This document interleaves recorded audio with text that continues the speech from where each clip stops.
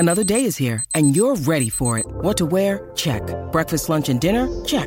Planning for what's next and how to save for it? That's where Bank of America can help. For your financial to-dos, Bank of America has experts ready to help get you closer to your goals. Get started at one of our local financial centers or 24/7 in our mobile banking app. Find a location near you at bankofamerica.com/talktous. What would you like the power to do? Mobile banking requires downloading the app and is only available for select devices. Message and data rates may apply. Bank of America N.A., member FDIC. When you need mealtime inspiration, it's worth shopping Kroger, where you'll find over 30,000 mouth-watering choices that excite your inner foodie. And no matter what tasty choice you make, you'll enjoy our everyday low prices, plus extra ways to save, like digital coupons worth over $600 each week. You can also save up to $1 off per gallon at the pump with fuel points. More savings and more inspiring flavors make shopping Kroger worth it every time. Kroger, fresh for everyone. Fuel restrictions apply.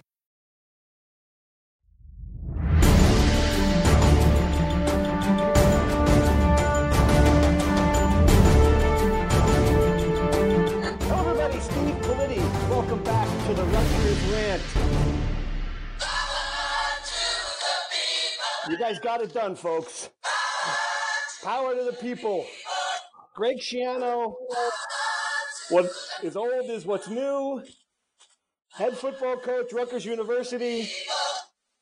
I mean, guys, I got to tell you, this has been, I just don't know where to begin. This has been like, I liken it to binge watching a really good show on Netflix. Because when it's over, you're like, oh, my God, that was awesome. And then you keep thinking back like, oh, I completely forgot that happened. I mean, there's so much stuff happened in the past week to get this thing done, to bring Greg Schiano back as Rutgers coach. I mean, it's just remarkable, everything that transpired over Thanksgiving weekend. Deal is dead on Sunday. It's alive the next Sunday.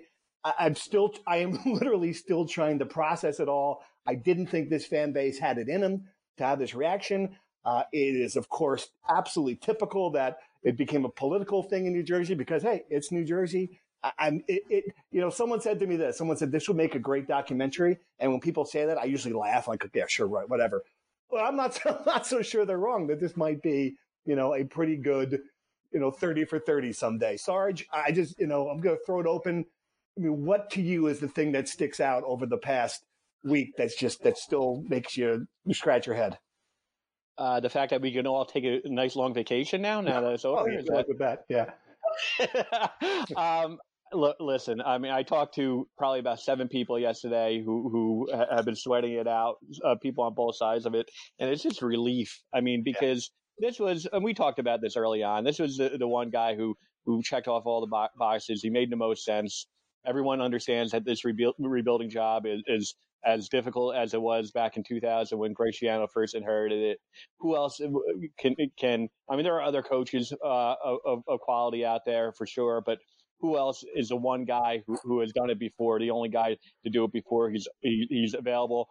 By all accounts, he wanted the job. It just made perfect sense. It made perfect sense, and yet it almost didn't happen, Cratch. And I guess that I come back to that a lot, just how close do you think we were to this thing imploding? And when you look back at it now, are you surprised we're sitting here today that this thing got done? I always felt at the beginning when they fired Ash that Greg was going to be the coach. I just didn't know how it was all going to unfurl. I just always thought in the back of my head that odds were better than not that Greg was going to be the coach. But I'll be honest with you, I thought it was dead because, and where it really started to change, in my opinion, was Tuesday night at the Rack. Because one, the lack of outcry from the fan base, like everyone talked a big game on the message boards and on Twitter, and then there were like 3 signs at the Rack, late arriving protests that night, and I thought, okay, like Rutgers may have weathered the storm basically. I thought Sunday was rough, Monday was rough, but I was like, hey, maybe they've out everyone, that pro Schiano crowd's kind of punched itself out, and now they're going to be okay. But that night, I talked to a couple of donors, and they were saying, I heard Greg, he'll reconsider. Greg's come back to the table, and like you didn't know if it was just them like being optimistic or like some of these people were high enough that they could have talked to Greg and, like, you know, is Greg kind of telling them what they want to hear, trying to, like, let them down? But it turned out that was right. You know, that was the beginning of something in hindsight where there was something brewing, and we broke the story Wednesday that, you know, that there was optimism behind the scenes. They could get back to the table. They got back to the table, and I will tell you that it was when Sarge called me, I think it was like 12:50 in the morning, and I was on Route 1 after we had just dropped off at the office where was our rendezvous point, drive back from Penn State. You're talking about Saturday. You're talking, yeah, okay. Saturday, yeah. I was just kind of like, one, thank God this is over with. Right.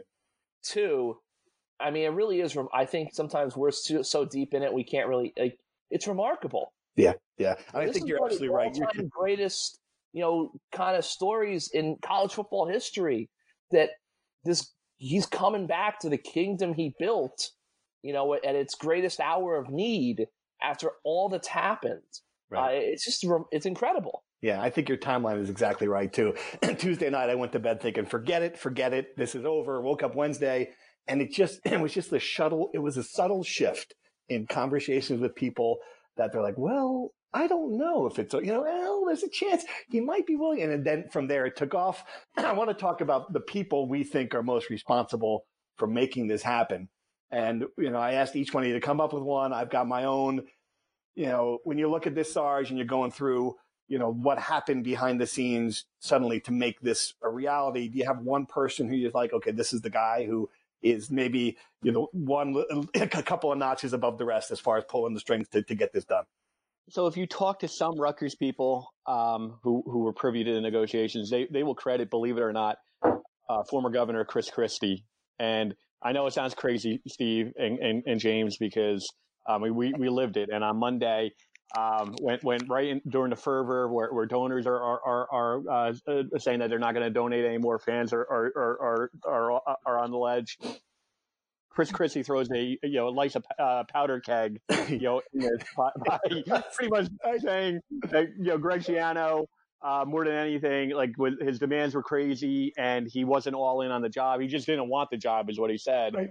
And if you talk, so what the point is, there are people inside who were privy to the negotiations who believe that was a catalyst to getting Greg Schiano back to the table. I love it. There's a little embers there that are still glowing, and here comes our favorite former governor with just a thing of gasoline, and all of a sudden. Now, I know you asked for one person. I'm going to give you two others. Okay. Now, former governor, current state senator Richard Cody. Mm-hmm.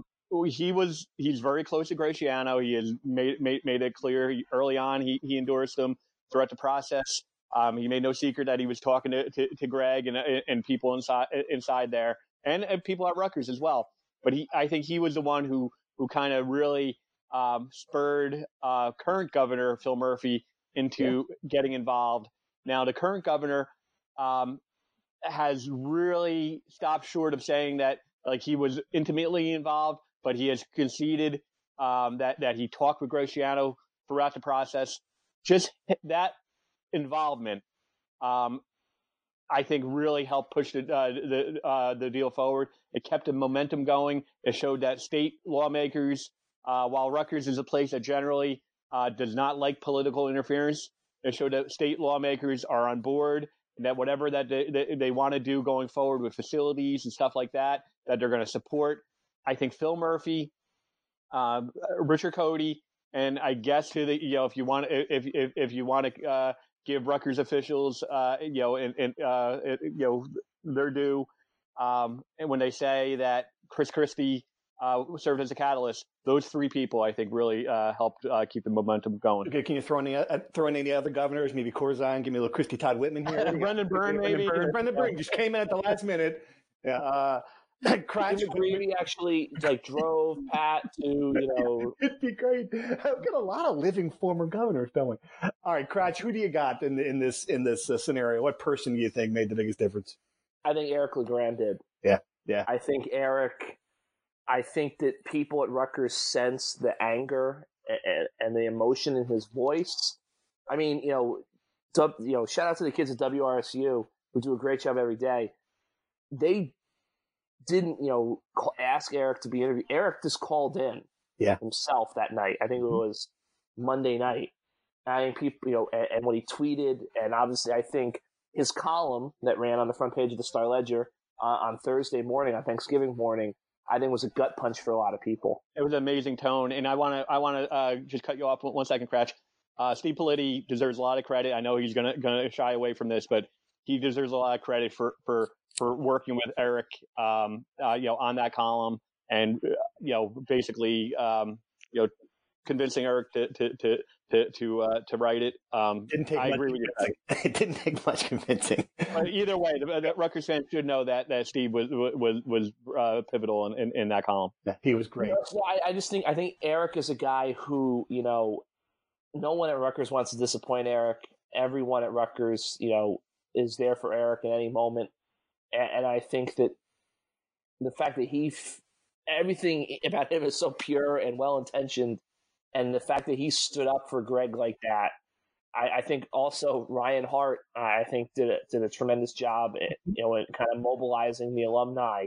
But I would say Eric. I think Eric, he moved the needle because he's he is the most prominent former Rutgers football player, even the NFL guys, I think, and he's the guy who people listen and they don't want to disappoint him. And I think he really, no matter what happened, whether they hired Greg or they didn't hire Greg, they could not burn the bridge with Eric LeGrand at Rutgers. And I think that they realized that, and I think they realized how serious and important it was to him. And that made a major impact for a lot of people in power who could make it happen. There's no question. I believe that absolutely, it touched the heartstrings. My choice on this list is Greg Schiano himself. And we talked a lot about what qualities people were looking for in the next coach, and people were like, well, we need an offensive coach. Well, we need a program builder, a head coach. We think you're overlooking just how much it matters for the Rutgers football coach to understand New Jersey. And so when this thing blew up on Sunday, and I think if we hook them up to the lie detector, Greg would say to you, yeah, it was done, but it wasn't done, because he knew enough about how this state works that it's not going to be the athletic director's final say. Certainly, it's not going to be the president of the university's final say. He knew that the mechanism behind the scenes in this state, which politicians were going to have an uproar, what buttons to push. I think he did a lot of that. And I'm not saying he pulled out of the deal knowing this was going to happen. I don't think he possibly could have recognized just how loud the outpouring would be. But once it became clear that people wanted to bring him back to the table, like Senator Cody and a lot of others involved in that, I think he played it to his advantage. Because at that point, all right, look, you want me to come back to the table? Well, it's got to get done that time. And I think it was brilliant the way he got what he needed without, he's never going to have more negotiating power than this. And for him to come in here already with, we don't know what it is yet, but armed with something that says this facility is going to get built. All right, well, now he's one step ahead of the game, right? Already, before he gets on campus, at least he knows this is going to happen. And I gotta give him a lot of credit, because he's already 1-0, to coin Kyle Flood's favorite phrase, with the way he handled this thing. So Steve, let me piggyback off that. There are people who believe that what Greg Schiano did, by reportedly withdrawing, pulling out, that was a power play on his part. Do you buy that? Do you buy that? That this was a deliberate move for him it was a power play at that point? I'm gonna say it's 30% possible, but 70% likely not. And I think he was just very frustrated. That's the sense I get talking to people who know him, that he believed he came to the table with reasonable demands. And that he wasn't sure who he was negotiating with, that things changed behind the scene, and then certainly, of course, the way it happened after he pulled out. I mean, everyone around him thought he was absolutely, just done with the place based on what, the way people, the way he was ripped behind the back, and just that stadium story and several other things. So, I don't know. I certainly understand people who have that theory that he did this, he orchestrated this whole thing from the start. I just don't quite believe that that's the case. Yeah. All right. So now we're going into Board of Governors meeting tomorrow, press conference, we think maybe Wednesday.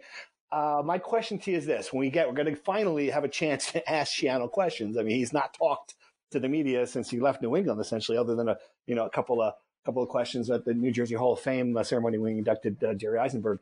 So what do you want to hear from him? I mean, what do you think is the most pressing thing that we don't know? Sarge, you go first. Tell me what are you looking forward to getting an answer to? I want to know what's his plan. What exactly is his plan to rebuild this the second time around? Because, and we've talked about this before, in so many ways it's as difficult, or if not even more difficult of a challenge to rebuild it than the one that he inherited. And it took about 5 years, 4 or 5 years to really get that program on the right track. So what's his plan to do it now?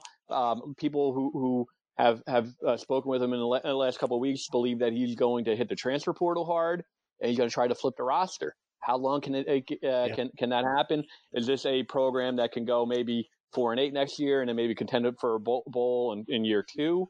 I want to know what the plan of action is. Yeah, sorry, and that's interesting. Sorry, because last time he did this, the rebuild, there were no shortcuts, and he made a point of that. He was going to build the foundation, was going to be solid, that whole thing. Transfer portal is different, though, right? I mean, that is a different way of approaching it than picking up a couple of people here and there and building with freshmen.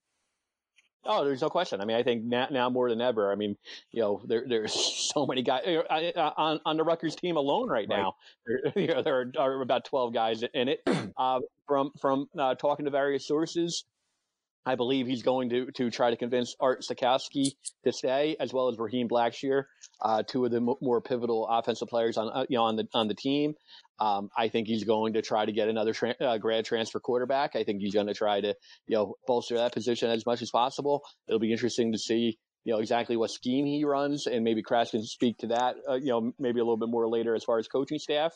But as I think he's going to try to get as many guys who can compete right away as possible. Cratch, what's your first question? My first question for him, well, I have two of them. My first question is, what does he think of what's happened this last week? Yeah. What does he have to say to the fans who rose up for him? And, frankly, he's never discussed Tennessee. I'm sure he doesn't really want to discuss it, but, he's been through this. What does it feel like for him after that happened, for it to go the complete opposite way? And for this to work, for these fans to stand up. I mean, what did that mean to him personally, professionally? The other thing I have for question is, when he came here the first time, 19 years ago, he talked about winning a national championship and he got everybody fired up. Is he going to stand up there Wednesday, we think it is, and say I'm coming back because we need to win a national title? Is he going to put the Big Ten title, the Rose Bowl, the national title, is he going to put that on the table, or is he going to kind of have modest expectations? Because I know Scott Goodale, when he kind of did the same thing when he got the job, he started talking about national championships and winning a team title. And I think there were some points during the process where he kind of regretted, making those big proclamations early on. Now, obviously, it's happened now, so he paid off. But I'm intrigued. What is Greg's vision for Rutgers football 5 years from now, 10 years from now? Is it to win a national title? Is it to go to the playoff? Or is he just going to keep it as simple as we're just going to get better every day? That's a really good one. It'd be fascinating to see if he does that, because people really did laugh at him when he said national championship in 2001. I'm sorry. So it'll be quite a shift if he does it again. I think my first question, I got two, but I have got a very specific one. I want to know what kind of offense he's going to run. I mean, that's obviously it's out there. We think it's a spread, but he didn't run it last time he was here. Who's his coordinator going to be? I mean, that to me is the biggest short-term thing that will impact the direction of this program. The biggest long-term thing is I want to know whose boss is going to be. And I don't know if that's a question you're going to be able to ask. I'm just kind of fascinated by the dynamic now. If it's really going to be Pat Hobbs, and look, we can discuss it, but he screwed this up 7 ways to Sunday. There's no possible way that you can sugarcoat what happened here. He fired Chris Ash too soon. He didn't anticipate kids going to the transfer portal. He fired John McNulty when he shouldn't have. I mean, just he waited too long to start the search. He didn't have Greg on his candidates. He underestimated the reaction to Greg Schiano. The whole thing to the very end. The fact he's still here to me is the typical Rutgers part of this. And I'm just curious to see, how that dynamic's going to work. Is he going to go up there and try to say, this was our guy all along? I mean, his statement, what was it, Kreitz? Path to greatness? What did he say exactly? Rutgers football's on the path to greatness. On the path to greatness. I mean, I'm just curious how long he's going to be the athletic director and what Greg is going to say publicly. Is he going to throw him a lifeline? Is he going to be tepid in his support? I mean, Sarge, just playing off that, what do you think is going to happen here behind the scenes? How long is Hobbs going to be in this job? Is there a path where he is standing there and the Monmouth game, season opener, still the athletic director? Okay, a few things about that. And I'll be perfectly honest. And I'm sure, Steve, because you work the phones, and Kratz, you work the phones as well. There are a lot of big money people who have lost confidence in Pat Hobbs. And that's just I'm just being as honest as possible. That is just from the last couple of weeks of the search. There are people who have lost confidence in him. I think that might be even an understatement. Yeah. That being said, there was a time not so long ago where Pat Hobbs was the most popular person on campus, and had probably as much respect as any AD that's ever been at Rutgers for the fundraising that he did, being able to change the narrative from the Julie Herman debacle. So which Pat Hobbs is he? Is he the guy who like you said, bungled the search 7 different ways? The one who's lost confidence in a large segment of the big money people, or is he the guy who raised $100 million in a very short period of time, built buildings, in an unprecedented fashion at Rutgers? We've talked about this before. You wrote a column not so long ago where you could see, having known both Greg Schiano and Pat Hobbs, that they could work very well together, because Greg Schiano, his first time around, one of his biggest challenges was whenever he asked for something, the first answer was no. Whereas Pat Hobbs, in his 3 years, 4 years as the AD, is able to get yeses more often than not. So you would agree that the 2 months in the past have made that hard to believe 100%, 100%. And there's a lot, it's going to probably more than anything going to be a matter of checking egos at the door and doing what's best at Rutgers. I think knowing the two of them, I think they're going to try to make it work, whether it can, because again, it's an ego-driven business. Whether they can make it work, time will tell. But I think they're going to try to make it work for the best of Rutgers. Kratz, do you agree? I mean, we're going to have a new president here, another thing to the dynamic, add to the dynamic. I think a lot of people looking at that as the moment where there's a new athletic director too. What do you think? I think that I've heard from people that Greg is, receptive, open to working with Pat, which I think is a good step given even everything that's going on here. But the one thing I'll say is that Greg is like most, when Chris Ash needed something, he had to call his athletic director. Greg can call the governor of New Jersey. Yeah, now. I know. He can, or the former governor, or this guy, or that guy. So I almost wonder if as long as the two of them can kind of work together in good faith, I tend to think that if Greg wants something, he's gonna be able to have people say yes to him, and it's almost gonna be a situation where. I don't think it's going to be Greg says, I need this, and Pat has to find a way to make it happen. I think it's almost going to be like Greg tells Pat, hey, we need to do this, and this person is going to make it, whether it's a booster, a donor, Mark Angelson, Greg Brown, Phil Murphy, someone like that's what I think. I think Greg is almost at the point now where he's not really reliant on Pat, as a football coach, AD, and I think Pat can also basically know that if he wants to focus on other things, that Greg is going to handle the football just fine. Yep. All right, let's dive into true or false. I got some good ones for you this week. You know how it works. True or false? Greg Schiano will get this team back to a bowl next season. Kratz, true or false? False. Sarge? False. Greg Schiano will get this team back to a bowl in 2021. Kratz, true or false? I'm going to say false. Sarge? True. True. Okay. Greg Schiano will get this team back to a bowl in 2022. That would be for you, Kratz, seeing where your level is here. True or false? True. You think 3 years? All right. Yeah. I think 3 is the optimistic one. I think 2 is probably too soon. True or false? Art Sikowski is going to stick around. Kratz? I will say true at this point. Sarge? True. True or false? Raheem Blackshear is going to stick around. Kratz? I'll say false.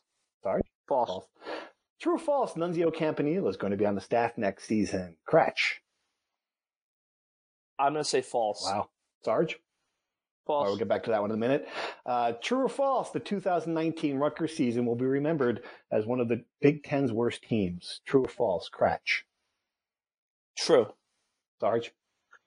True, and I don't want to in any way put it all on the players because they dealt with an unprecedented amount of adversity. We use that term all the time as far as adversity, but from the hand that they were dealt with, true. The results, true, but I want to stop short of blaming on the players. True or false? The Penn State effort is proof that this program isn't as far away as we might have thought. Cratch. True or false? I will say true, but we'll caveat. We'll get back to. Okay.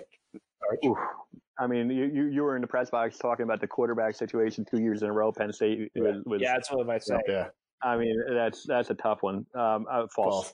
True or false? This whole episode with Schiano is a lot like what happened in Tennessee, except people in Tennessee are backwards, angry, and evil. True or false? Cratch.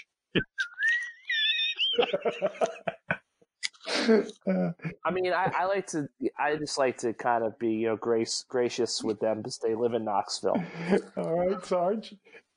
This is an inside joke, folks. My wife is from Tennessee. That's why I'm doing this, and her parents were up here for Thanksgiving weekend, and so this is kind of an inside joke that she will not hear because, of course, she does not listen to the podcast. Yeah, it depends on what part of Tennessee, because I love Nashville. Yeah, it's one of my sure. favorite. Yeah, that's not that part. There's a lot there's a lot of other things in Tennessee, in Nashville, including Clay Travis. All right, we'll skip that one. True or false? Listening to Cratch on a road trip is a splendid idea. Sarge, is that true or false? Ooh, can I go no comment on that one? Well, I don't know what happened. I didn't make it in between. No, it was fine. I just heard there was you got Brian Fonseca in the back seat, and he really starved to death. He was texting me like, "Please send help. I haven't eaten in days. I don't know what." And I will pin a little bit of that on Cratch because we left around 8 o'clock on a Saturday morning. It's normally about a 3.5 hour drive, and we're probably about an hour away from Penn State. And at that point, we're like, let's go have some breakfast.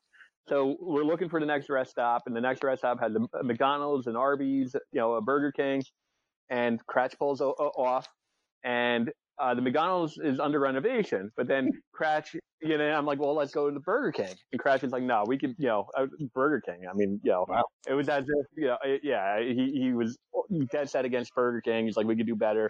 Let's hop back on the interstate, folks. It was probably another 30 miles before there was any food. I don't know what people do to eat in central Pennsylvania. I have no idea. But in that span of time, we lost Fonseca. It's a shame. He's a nice kid. I liked him a lot. Yeah. Yeah, but malnutrition is a real thing, and it's tough. And Cratch, has a little bit of blood on his hands for that. I mean, we did find a diner. Twilight Diner. Twilight Diner. It was Loganton, Pennsylvania. Loganton. Yep. Yep. Looks sounds great. All right, missed all this. That's not. Yeah, no, the Twilight Diner was good, but unfortunately we lost Fonseca. That's a shame. Well, anyway. All right. What do you want to address here? We want to address the bowl. Sarge, you really think 2 years for bowl? I do. Because I think two things. I think one, we talked about Penn State, that effort, and I think that might be overly simplistic to say that effort shows that they're not that far away, because I think Penn State end of the season quarterback issues. Penn State has so much more talent than Rutgers, but the rest of the Big Ten, and we've talked about this before. There are wins available, whether it's Maryland, Illinois, right? In crossover, Indiana. There are going to be wins available.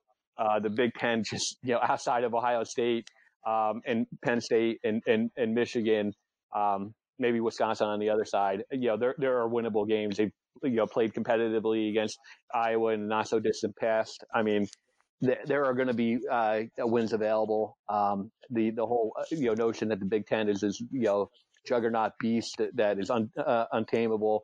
probably isn't true. I think he's going to try to flip the roster and get talented players in a hurry, and I think that's going to be the reason why I think they could go 6-6. I will say that I just pulled up. I'm looking at the same thing you are, Kratch. Go ahead. If you're thinking the schedule, right? No, I pulled up the 2021 schedule. So they play Temple at home, at Syracuse, home against Delaware. Okay, let's give them 3-0. You're going to Michigan. You're going to lose there, but you got you got an open date. Then you get Maryland at home. That could be 4 wins. At Illinois, at Indiana, maybe you get one of those. That's 5. At Northwestern, Michigan State at home. I could see them getting there. They would have to probably win at least 2 out of 3 of the road games against Northwestern, Illinois, and Indiana. And you probably have to beat Syracuse on the road. So it's not, like snap your fingers and it's going to happen. But I could see it happening. I just think 2022, let me put it this way. I bet you they're in bowl contention in 2021. Maybe they go 5-7, 4-8, couple of close losses. But then again, in 2022, you start the year at BC, at Temple, at Ohio. So I don't know. Yeah, I'll say 2022, but honestly, looking at it, the 2021 schedule might be a little bit more favorable. Yeah, it's a shame because they're obviously still going to be, I think, talent-wise, a couple of recruiting classes away from that point. All right, and remember, this is a team that lost combined 355-51 in Big Ten play. Just keep that in mind. Yes, that is true. All right, Rutgers Insider questions. I got to tell you, people, I felt like it was really like a therapy session with the Rutgers Insider. We added so many new subscribers. I don't know how you guys feel about it, but it's actually pretty gratifying because people seem to really like it. And the more people who come aboard, it's clearly happening by word of mouth, nj.com/text. So we appreciate all of you. And each week we're going to let you give us some questions. First one from a friend of the podcast, Ayaz. How quickly do they put the staff together? I mean, how long is this process going to take to add staff? And will there be any former players on the staff, do you think, Kratch? Go ahead. Great question. I think it might take a little while. I was speaking to someone who could be a candidate on the staff, and they said that their dealings with Greg in the past have been that Greg doesn't really, I guess, when Greg, obviously the Tennessee thing fell through, or when Greg went to the Bucs or anything, Greg is the type of guy who he usually doesn't start making phone calls to people he wants to hire until he is locked in. So the impression I got was that while Greg might have ideas and Greg might have felt people out, he's not going to necessarily be on the phone with assistant coaches saying, hey, I want you to come work for me until the BOG locks that in Tuesday morning at 10. All right, another staff question. Sorry, go ahead. Oh, no, I was going to say, I don't think it's going to be full of former players. I think if you're looking for a former player, I would say Scott Vallone, defensive line coach at Fordham, and Tequan Underwood, who was a wide receivers coach at Lafayette. He's now, I think, an offensive assistant for the Miami Dolphins. Those are the two guys that jump out as guys who, have coached in college, are well on their way in their coaching careers. What is the other staff question you had? This is from another question to me. Greg Schiano needs to get Fran Brown or Anthony Campanile for defensive coordinator recruiting and then snag a top OC. Do you think those options are possible? What are you hearing? I think Fran Brown is a guy who I've heard, not going to come out and say hard definitively, but I think Fran Brown's in the mix. I think Anthony Campanile in the mix. My personal lean at this point is that it wouldn't shock me if there's no Campanile on the staff. You should ask that about the true or false. You said no to that. I'm a little surprised by that. Why? Yes. I just think it's a situation where I think it's a couple of things. I think one, a lot of times the interim coach doesn't get retained. Right. Or if the interim coach gets retained, he's there for a year and then he the new coach does that guy a favor and keeps him employed for a year. And then he's got to, go find something else. And I just also think if you're a guy like Nunzio, you're young, you're a lot of people respect the job you did. You just were a head coach in the Big Ten for 2/3 of a season, and you called plays for 2/3 of a season. You might be a guy who it's better for your career advancement to go out there and, get a job calling plays as a coordinator somewhere, or even be an FCS head coach. I mean, I think he has enough experience and kind of, name recognition that like an NEC job or even an Ivy League job, given, that Bergen Catholic was an excellent academic institution and Bosco before them, he might be a serious candidate for one of those jobs. So I just think that it might be better off for his career to go find a job, somewhere else. And I think that's a possibility. I also don't think it's a guarantee that Greg's going to necessarily want him on the staff or, have a role that fits him on staff. I mean, just because Greg says, hey, I want you to be the running backs coach, doesn't mean that that's something Nunzio wants to do after he basically ran the show for 2 months. I totally agree. That's the point. And I think with Anthony, too, like Anthony wants to be a head coach. Well, Greg, I talked to someone who said, Greg's going to run the defense. Yeah. Like Chris Ash, it's Greg's defense. So do you want to be a defensive coordinator in title only, or do you want to be someplace where you can kind of have more hands-on experience and look for the next big thing? All right, this one's for you, Sarge. Someone will ask, where is all the money coming to pay for Shannon's requirements? If this could be opened for more big donors to pay for it? And along those lines, what do you think has been agreed in regards to the field house? And because so far it's been very vague, which is true. What do you got? So I will tell you the story real quick. In that the guy who by all accounts was very pivotal in this deal was Greg Brown. He's the chairman. He's a Board of Governors member. He was the former chair of the Board of Governors. Now he's the chair of the athletics subcommittee. Greg Schiano was the one who brought him aboard back in the early 2000s. If you remember, if you see photos inside the Hale Center, I've seen them online of James Gandolfini, during the coin toss, at the Insight Bowl. Greg Brown is in that photo. That was right around the time when Greg Brown was brought aboard. That was Greg Schiano's doing. Greg Schiano has an incredible Rolodex of supporters, of big money people. Greg Schiano, when the stadium deal, when the renovation back in 2008, 2009 was coming together, and then the element that they could not get done was a recruiting lounge. He was the one who convinced Greg Brown and another donor to kick in $5 million for it. I say all that because I fully expect Greg Schiano to work his magic. He's going to be a head coach. Back in the day, we've called him the CEO. He's going to be one part CEO, one part coach, one part fundraiser. I think he's going to, work his Rolodex and try to raise an incredible amount of money because he knows it's going to all have to be raised privately. Right. And then, so what facility? So, okay. Assuming he does that, what do you have any idea what the facility is going to look like? Is it the scaled back version or the real thing? No, it's going to be the real thing. I was told by sources in the last 24 hours that they're what I reported the other day about the $150 million in facilities upgrades and new facilities. That's still very much the target. And what that means is we're talking about a field house, we're talking about a football only facility, and we're talking about upgrades to SHI Stadium. And the field house, I think I reported the numbers. It might be the cheapest of all of it. The football building might be $85 million. The field house might be $45 million. And then the upgrades to SHI Stadium, which were fully detailed in that report, that outside report that Rutgers put out last January. Apparently, they're $20-25 million to start. They're going to want to put luxury suites where the current press box is. They're going to want to try to do that type of stuff to upgrade and try to make revenue, off luxury boxes and that sort of thing. But $150 million is the target, and it all has to be privately raised. That's good. I've added it up, and it's $1 billion. All right, that's going to be interesting. That's going to be fascinating because. As you know, this place is already stretched thin. They're borrowing against everything that for the Big Ten money coming forward.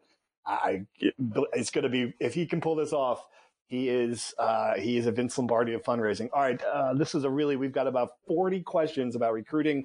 We should have had Todrick on. I apologize. It just got to it late. He's a busy man. Okay, the recruiting class is now at 96. What is the realistic benchmark for where Schiano can get this class?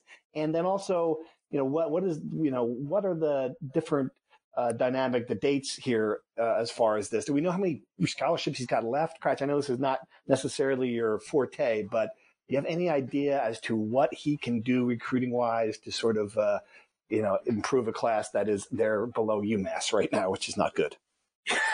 Yeah. I think, around the start of the season, when Ash was still here, I think we were thinking they have about like a 15-man recruiting class, signing class in 2020. Obviously, you can sign 25. I would think with guys going in the portal and some guys, who we've learned, because you never know exactly who's got a scholarship. They don't really ever kind of publicize that. So I think we've had a couple, like for instance, a guy like Austin Rosa, who's going to be a grad transfer, probably go play, his final year of college football someplace else. He's a scholarship player, so that's a scholarship that's freed up that necessarily wasn't being counted back in the summer. So I would think now that the class is probably closer to being like 20 players. Mm-hmm. But I think the big issue that fans have to realize is that if Greg uses a lot of those scholarships for transfer portal guys, their recruiting class, which is just high school seniors, might still be pretty low nationally, and that might be fine with Greg for all we know. Yeah, he's got to focus on the juniors. He's got to look at 2021, I think, at this point too. And really, this is going to be, no matter what happens, it's not going to be a great class. I think we can all agree at that. Hey, you mentioned Chris Ash. I've got a Chris Ash question for you, Kratch. I heard a rumor that Chris Ash could be hired at Texas as the defensive coordinator. I didn't hear that rumor. That's fascinating. If he does, what does that mean for the Rutgers buyout? So, yes, I mean, Texas, obviously Chris Ash and Tom Herman, the Texas coach, are very close friends from their time at Ohio State. I know they used to talk to each other pretty frequently, when Ash was the coach here. Texas fired, it kind of had their house cleaning Sunday. They fired the defensive coordinator, so I would think Chris Ash will be a candidate there. Obviously, Chris Ash went and visited Texas after he was fired by Rutgers to kind of consult and help them out as they prepared for Oklahoma. Somewhat related story. Drew Maringer got fired from Texas, and it seems like it was kind of an ugly firing. So, I don't know. Though, I'm not going to, give credence to all these, but these wild, message board rumors about Drew Maringer. It sounds like Drew Maringer was not a popular guy with the Longhorns coaching staff at the end. Okay. So, nothing confirmed or reported by the Austin American Statesman or anything, or the sites that cover Texas, but just seems like Drew Maringer got chased out of Austin yesterday. So if Texas were to hire Ash, obviously whatever he makes would offset what Rutgers owes him. But the one thing I will caution is that it's not like, on one hand, I think some people are like, well, is Texas going to give him like $50,000 and benefits, and Rutgers has to pay the rest? From what I've seen in the past, that doesn't really happen as much as you might think it would. It seems like most fired head coaches who get coordinator jobs, they get paid a pretty, reasonable salary. So I would think, if Chris Ash goes to Texas and gets paid $700,000, then I think next year he was due to make 2.4. So that would mean Rutgers only had to pay him $1.7 million. So yes, Rutgers should be able to save a good amount of coin if Ash gets a job, and I have no reason to think he won't get a job this coming season, whether it's in the NFL, Texas, or another college. But it's not like Texas is going to say, well, Chris, we'll give you $2 million to be our defensive coordinator, right, and suddenly Rutgers is completely off the hook. All right, I got two more for you. We're already over 40 minutes. Great job by us talking as long as we could here. How long is Shiano here for? Come on, guys, he just got here. You want to know how long he's going to stay? Is this his final coaching stop, or can you envision him leaving Rutgers one day to pursue a bigger opportunity? I mean, my initial gut says he's 53. It's going to take him 3 years to turn this ship around. If he gets it back to 8-4, is he really going to jump to? I don't know. I mean, I guess it's possible. Sarge, what do you think? Is this it? Have we hit the end of the line for Greg Schiano, or is he still upwardly mobile? I say this is it, and I've been surprised before because I think especially toward the end, he got a little he wanted to pursue the NFL, and but I think this is it. Keep in mind this is a guy who while he was at Rutgers, he turned down Michigan, he turned down Miami, two of the at the time premier college football programs in the country. One Rutgers booster said, those actions, always prove that, there wasn't another college that he'd rather coach than Rutgers. The NFL, he tried, didn't work, and I don't see him, getting a call on another NFL job ever again. So I think this is it. You're right. It would take him to 61. He'll probably get a new contract if he does have success. At some point. In year 4 probably. But I think by all accounts, this is going to be the destination job for him. All right, and finally, will Rutgers compete for a natty in my lifetime? By the way, I'm 30 years old now.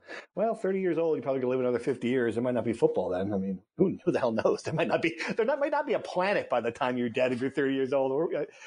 So yeah, that's a tough question. Is Rutgers ever going to compete for a national championship, Cratch? Ever's a long time. Probably not. Yeah. But here's the thing about college football, and I feel like the playoff has kind of distorted the view for a lot of younger fans. And I'm 32, so I'm not trying to talk down to the kids here. There's only 8 teams every given year that can actually win a national title. And some years there's 3 teams that can do it. College football was never supposed to be. There was a reason why for 100 years we just made up the national champion on paper at the end of the year. This has always been a sport that's been about winning your rivalry games, winning your conference, trying to get to the best bowl game you can as a reward. This has never been a sport driven by the national title. That's always been something that I understand it's become prominent now because people want it played on the field, and that's fine. But if you're Rutgers, you should not wake up every day. I understand why Greg Schiano said it 19 years ago. He might say it again this week. National championship is not what should drive Rutgers football. What should drive Rutgers football, so I know people have kind of mocked him for it recently, and I think they're wrong. Pat Hobbs was right to say, I want to go to the Rose Bowl. You're in the Big Ten. If you're a member of the Big Ten, your goal should be the Rose Bowl because that means you won the conference and you're going to the most, storied, prestigious event in the sport. Wait. So that's what should drive Rutgers. Hang on, I'm getting a call, Cratch. It's from Pat. He wants to know if you're available to be hired. He wants to hire you as his PR person. Interesting. I don't know how he heard this. He's listening as we're talking. That's amazing. Cratch, as your agent, I would advise you to bilk Rutgers for as much. They apparently have a lot of food. Put your card in the Rutgers ATM and take as much cash as you can. 7 figures, Cratch. 7 figures. All right. That was great. Thank you for your questions. You had 90 of them. I couldn't get to them all. I apologize for that. Let's talk anything else, hoops, any wrestling updates. What do we got before we sign off? First wrestling, first Big Ten dual meet of the season, Saturday, 7 p.m. at the Rack. They're going to wrestle Maryland. They should roll Maryland. Maryland's probably is the weakest program in the Big Ten. I think hoops is at Pitt on tomorrow night, Tuesday night, so that's going to be a test for them. Women's basketball won their tournament, Thanksgiving weekend tournament down in the Bahamas, so they're on a roll. I actually have a women's basketball AP Top 25 vote. I have the Scarlet Knights in there at the bottom. I think, 22, 23. And, Seton Hall game in a couple of weeks. That's good. That's what I'm really interested to see because, Steve Peichel, went out there and passionately defended Pat Hobbs when this is all kind of falling apart. And honestly, I was a little surprised that some fans were kind of, we're not happy with that. So this is a big stretch here with Pitt, Wisconsin, Michigan State, Wisconsin here, Michigan State on the road. I think I flipped windows. I think Michigan State's, it's at Pitt, at Michigan State, home against Wisconsin, home against Seton Hall. My understanding is that they're already kind of talking about, sell out for Seton Hall. I could see Greg being at that game with recruits and then taking the mic at halftime and addressing the crowd. So I think this is a big kind of 4-game stretch for Steve Peichel and for Rutgers men's basketball. We're going to get a really good idea of where this season is going as these next 4 games unfold. All right, Sarge, final thought. Have it. What do you got? I guess You're fried. I haven't covered this for 20 years. No, I haven't covered this for 20 years. I will say this. I remember that night, and you were there too at Rutgers back in January of 2012. And we both went on, to Tampa the next day. But that night around 8:30, when he went into that little media trailer and addressed this, I thought that was going to be the last time he'd ever set foot in Piscataway, as Rutgers coach. And I know his name was mentioned, at various points, for the vacancy, even in 2016. I never thought he was coming back. And, until obviously in the last couple of months when everyone thought that he was the ideal candidate. But I still am, truthfully, having covered this for a long time and just remembering the way he left, and I'm still a little bit in disbelief. Funny story about that, because we were on different teams back then, and I decided, because we had Lucci, he was in the room writing, like, all right, I'm going to stake him out, because if he comes out that door and tries to get into his car and leave, I'm going to get the quote so I'm going to beat SARS to the story. So I'm in the car. The door opens. He comes, striding out like Greg does, and like head down, walking quickly. So I of course, I drop my computer, try to get out of the car, and I realize, no, he's not walking to his car. He's walking straight at me. And of course, because it's Greg, I'm just convinced he's going to yell at me or something. Even back then, you're like, oh no, here he comes. So then he walks past me. He walks right into the press room, gives a statement. And I'll never forget this. This is Greg Schiano in a nutshell. He comes out at the end of it. I'm walking with him to see, to get a scene, try to write the column about what happened. He bends over, picks up a piece of litter on the ground outside the health center and puts it in his pocket. And it just struck me that's Greg. Like even at the end, like he's leaving this thing, he's going to the NFL. The next day, he's still picking up garbage outside the health center because he is that attention to detail. So there's a little story to end on. Guys, this has been a wild week. I appreciate all your help to get through this. I appreciate all the listeners, all the texters, everybody. We'll be at the press conference, and we're going to have another podcast to break it down. Maybe we'll even do an emergency one later in the week if we have the time and resources to get it done. Thanks for listening, and we'll talk to you soon.